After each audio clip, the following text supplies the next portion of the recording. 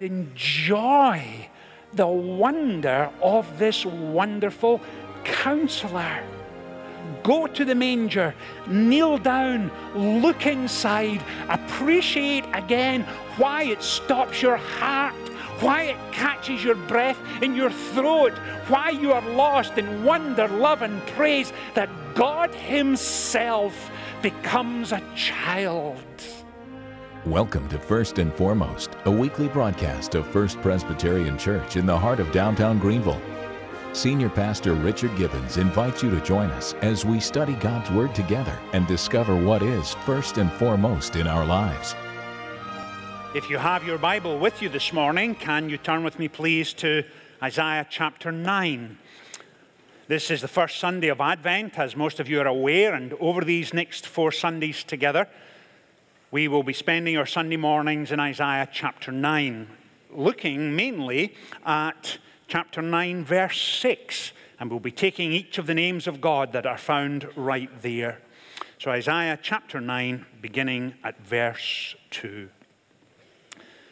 And Isaiah begins with these words: "The people walking in darkness have seen a great light. On those living in the land of the shadow of death, a light has dawned. You have enlarged the nation and increased their joy. They rejoice before you, as people rejoice at the harvest, as men rejoice when dividing the plunder. For as in the day of Midian's defeat, you have shattered the yoke that burdens them, the bar across their shoulders, the rod of their oppressor. Every warrior's boot used in battle, every garment rolled in blood will be destined for burning, will be fuel for the fire. For to us a child is born, to us a son is given, and the government will be on his shoulders, and he will be called Wonderful Counselor, Mighty God, Everlasting Father, Prince of Peace. Of the increase of his government and peace there will be no end. He will reign on David's throne and over his kingdom, establishing and upholding it with justice and righteousness from that time on and forever. The zeal of the Lord Almighty will accomplish this." Amen. And we trust that God will bless to us this reading from His holy word. Let me suggest that if you have traced your family tree, go back to your first ancestor who came to the United States and invite that individual and their family to come and join you for Christmas dinner. Now, some of you have family going back to the 1500s and 1600s. Let's, at least for discussion's sake, imagine they came somewhere 1820 to 1850. They have never been in a 21st century home. In the days immediately leading up to Christmas dinner, what will you be doing? You'll be busy vacuuming and cleaning and tidying and dusting every crevice and cranny in the entire household because you want them to see your home at its best. And when they come in, you shake them by the hand, you introduce your children and your grandchildren, perhaps some of your great-grandchildren, and they come in. And what do you think their first response will be? I think they'll begin to look around and say, "Wow, this is unbelievable. We never imagined it could be like this." And you show them your kitchen. And if they've had a dirt floor in those early days and an open fire to cook on, your kitchen will be quite something to them. Then you take them to the bathroom. And I'm going to quickly move on through the bathroom, but I think they'll be wowed.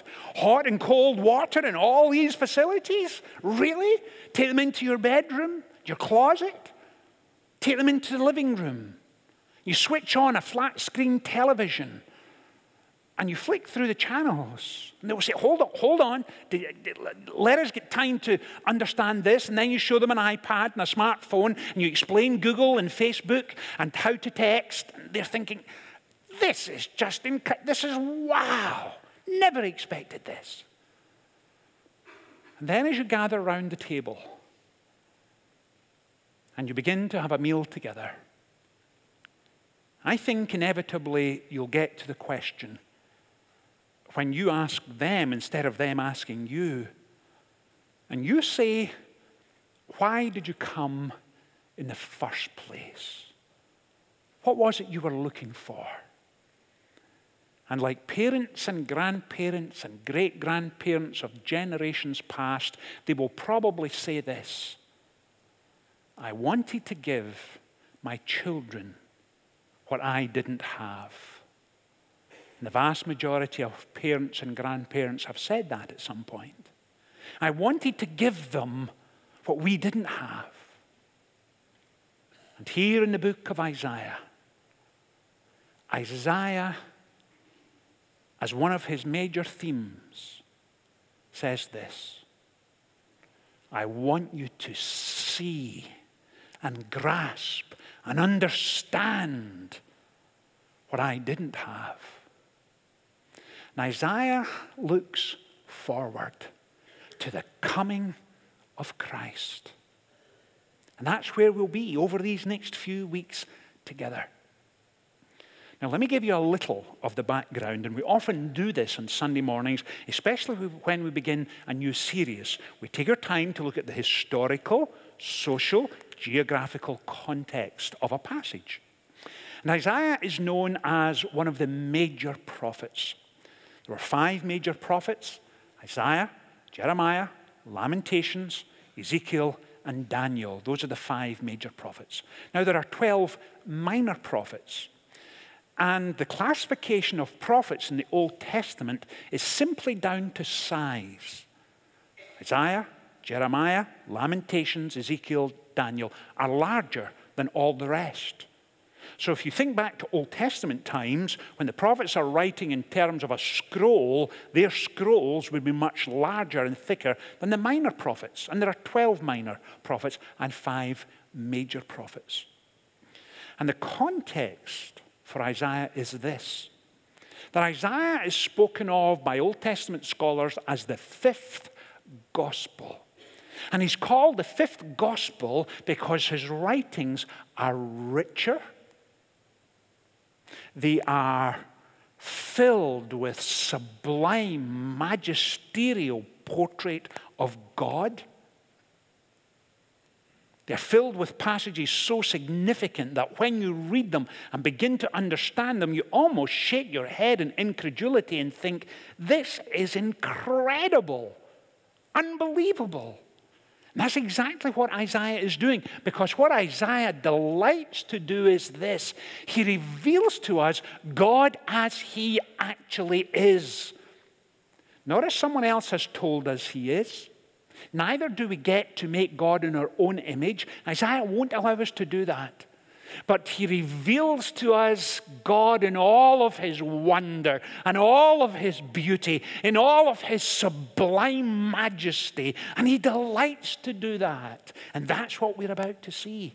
And that's why he says in 6 chapter 9, he says this: a child will be born and he will be called Wonderful Counselor, Mighty God, Everlasting Father, Prince of Peace. And it's those 4 names that we will explore over these next 4 Sundays. The first being Wonderful Counselor.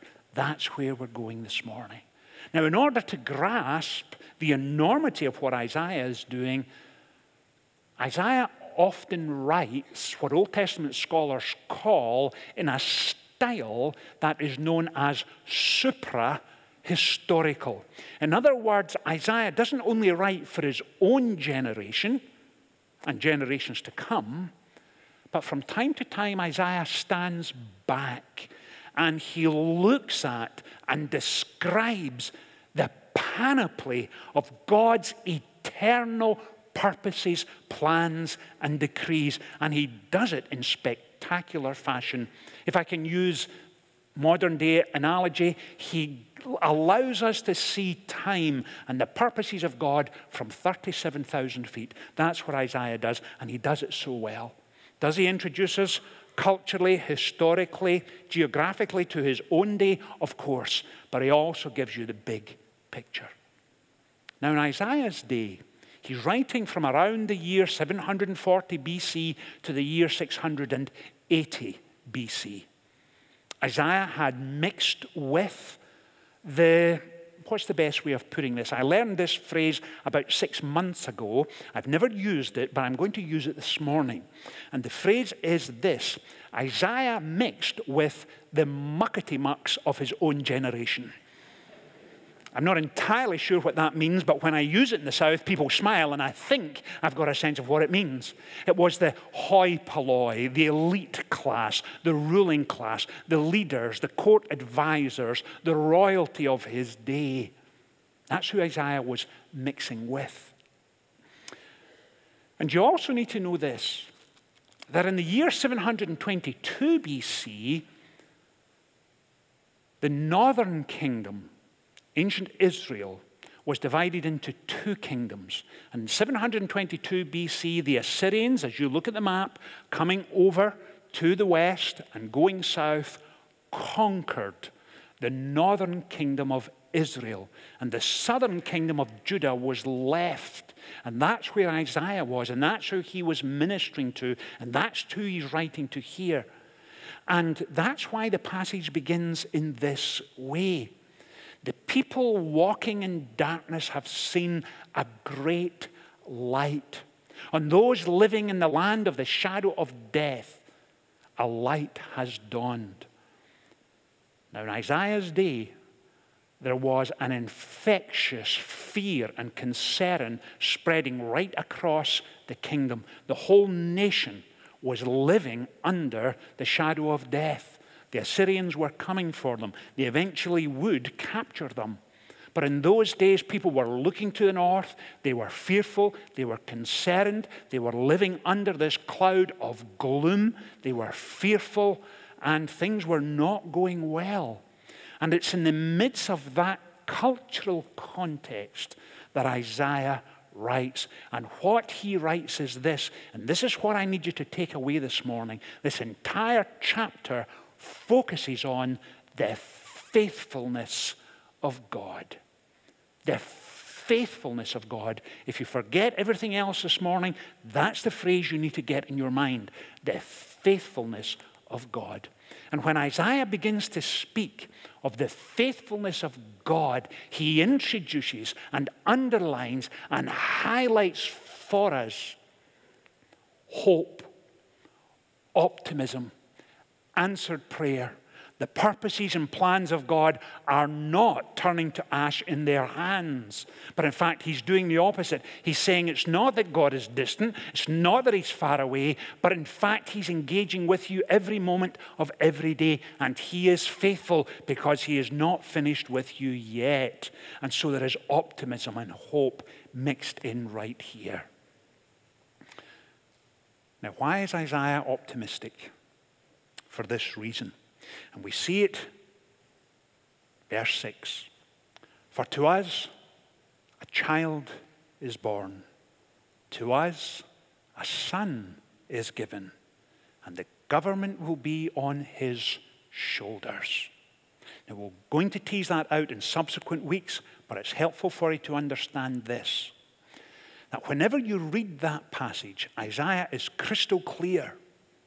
It's not simply that God will have an influence on his people. It's not simply that the Spirit of God will contend with his people and lead and guide and direct. It is much more engaging. It is much more personal. It is much more pointed. And this is why he says, and he will be called. I will give to you, a child will be born, and he will be called Wonderful Counselor.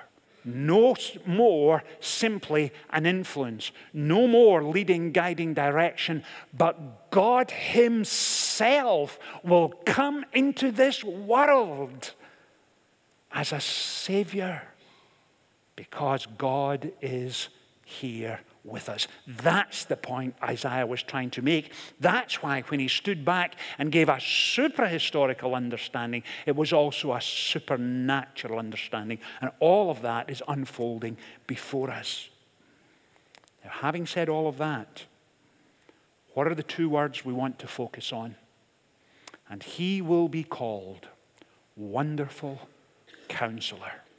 Now, when you think of Wonderful Counselor, please understand this and resist the temptation when you think of Counselor to think of Dr. Phil, sitting down having a heart-to-heart conversation.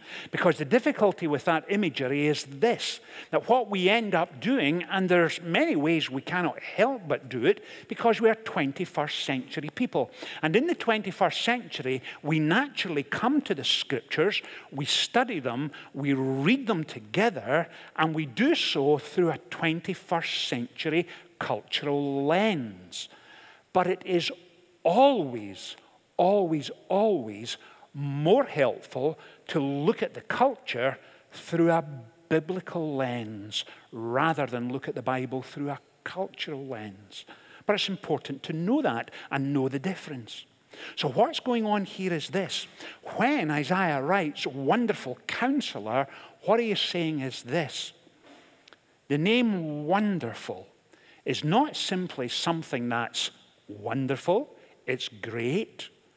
Because whenever we come to a passage in Scripture and we're asking ourselves, how do we understand this word or phrase? It's always helpful to ask, where else in Scripture does it appear, and does it shine light on the passage I'm currently reading? Well, in both other places in Isaiah and in the book of Psalms, the term wonderful, it's translated from the Hebrew Pele. Do you remember the player in the 1970s and 80s played for Brazil? Pele was just a spectacular soccer player. It's the same phrase, same spelling, Pele. The word Pele appears in Isaiah and in the Psalms connected with the people of Israel while they were in Egypt. And do you remember the supernatural, spectacular, amazing, unprecedented work that God did for the people of Israel while they were what? Living in fear, living with despair, living under the yoke of tyranny. And God comes in through Moses and does what? He emancipates them. He sets them free. That's what you get when you read these words. Wonderful Counselor. It's not simply good. It's not simply helpful. It is supernaturally spectacular. It is magnificent. It is breathtaking. It is incongruous. It is beyond comprehension. That's what's going on here. So when he says Wonderful Counselor, that's what he's meaning. God will work in a miraculous, supra-historical, supernatural manner. All of that is taking place right there. And this child is extraordinary, unprecedented, because he is God incarnate. That's what's going on right here. He's the one who will what? Bring to pass the purpose and pleasure of God in eternity past. He will bring it to fruition. All of that is wrapped up in here. Bondage, darkness, oppression, gone. Now, having said all of that, what are we to make of Counselor? Now, quite naturally, if you follow the news at all, you will know that from time to time, when a king, a prime minister, a president is needing advice, he or she may well put together an advisory body. The advisory body is usually hand-picked individuals who have what? Who have experience, who have expertise, who have a track record, who can speak on any given subject with insight and expertise, with wisdom.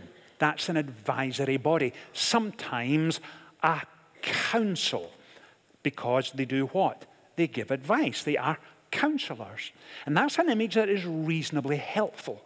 But what Isaiah is saying to us here is this: the wonderful counselor, who is supernatural in activity, supernatural in his person, will not need an advisory body, because no one knows the issues before him as he knows them. No one has more insight than he has. No one can give better advice than he can. It's almost as if the Lord comes to you in a dream one night and says, now, I know you're struggling with this situation in your life. This is how I would handle it. But after all, you've been struggling with it for several years now. What do you think?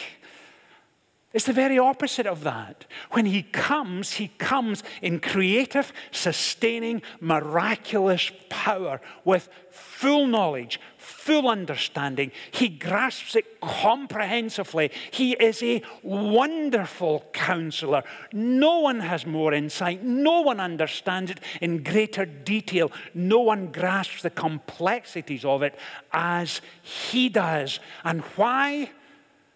Because before the foundation of the world, he was planning and preparing to bring to pass the purposes and plans of God. In other words, the salvation of the human race. And all of that is wrapped up right here in wonderful counselor. Now, having said all of that, you may well be saying, well, Richard, I've enjoyed what you've said this morning. I'm not still 100% sure of the northern and southern kingdom and the Assyrians and all of that, but I think I get it. And you may also be saying, Richard, whenever I come to worship on a Sunday morning during these days of Advent, I always come away a little frustrated. Because whether it's you that's preaching or whether it's one of our associate pastors, the same thing comes out. And it's this. You constantly tell us, in the midst of putting up trees, putting on tinsel, getting together, our plans and preparations for a Christmas meal, or buying that perfect gift,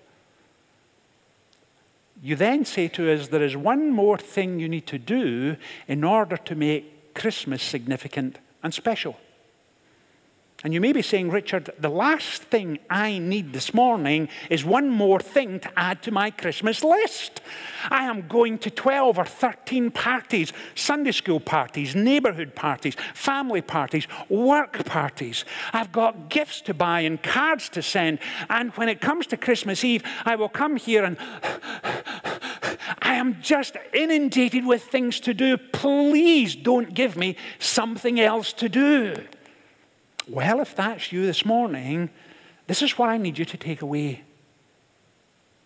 I'm not asking you to do another thing. In fact, I'm asking you to do the opposite.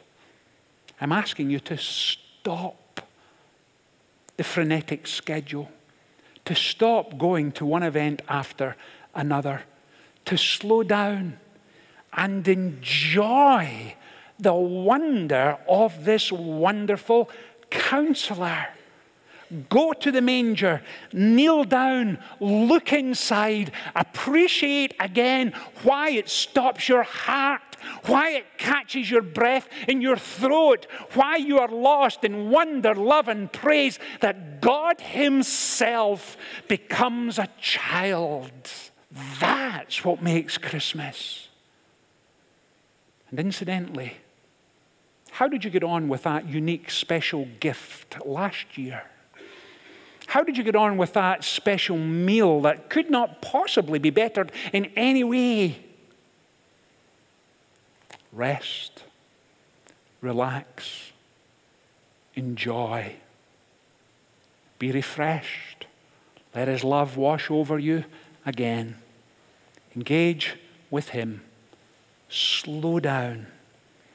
Understand the sheer magnificence of the unprecedented birth of Christ. As you look in the manger, remember to look up as well and listen in awe of what the angels had to say. Watch the worship of the shepherds, the wise men who come and instantly bow down. We have come to worship Him. Put yourself there. Because that's when you begin to understand. That's when your heart stops. That's when you are lost in wonder, love, and praise. When you begin afresh to understand that He is wonderful Counselor. He is mighty God. He is everlasting Father. And He is Prince of Peace. Amen. Let's pray together. Father, thank you for this spectacular passage of Scripture. And this morning we pray that you would slow us down in the midst of this busy season. Enable us, please, to prayerfully climb up into your lap, to rest there, to know your presence, to know your grace, to be renewed by your love. For you are the living God, and you are indeed wonderful Counselor. Father, hear our prayers this day. In Jesus' name we pray. Amen. Join us on Christmas Eve for our morning service at 8:30 and children's service at 11. In the evening, we'll have a candlelight service at 6 and a watch night service at 11. More details at firstpreschristmas.com.